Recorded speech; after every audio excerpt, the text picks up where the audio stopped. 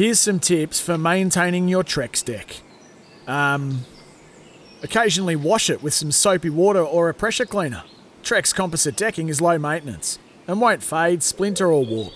Trex, the world's #1 decking brand. This bloke, well, he needs no introduction. His name is the Watchdog for Greyhound Racing Victoria. For the Victorian Greyhound Racing tips, I normally talk to him on a Thursday night. Now I'm talking to him on a Monday morning. Who would have thought? The Watchy is on the line. How are you, Watchdog? Very good, mate. How are you? Going okay. Thank you, mate. I'm pretty keen to launch into a couple here at the moment. What have you got for us in regards to a best bet? Where are we going to go? We've got 4 meetings today, and we'll kick off at Healesville, and I reckon there's a nice, easy multi here. There's 2 legs. We're going to kick off in race 5, number 5, Man Absconded. It's around $1.50 at the moment. This one here has been placed 3 or 4 at Healesville. He's got a jet engine. He's got plenty on these. He should be winning. The 4 give him a nice card across. 6 is just average early, so it should be no excuses for him.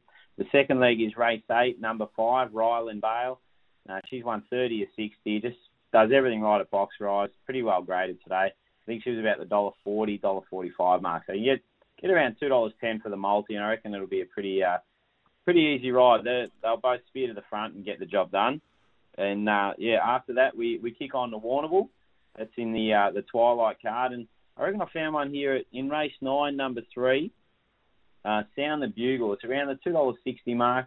This one here, its form doesn't read that well.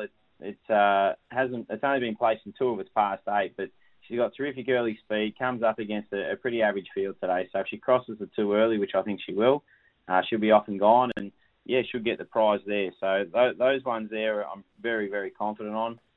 Then we've got Ballarat in race 12. Number 1 here, Aston Cinnamon.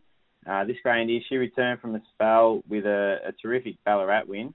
And then on that, the time, 22.77, wasn't great, but the track was pretty wet. So I think she can go about 22.40, which would see her win this race pretty easy. She's about $2.40 as well. And, from box 1, should be leading all the way.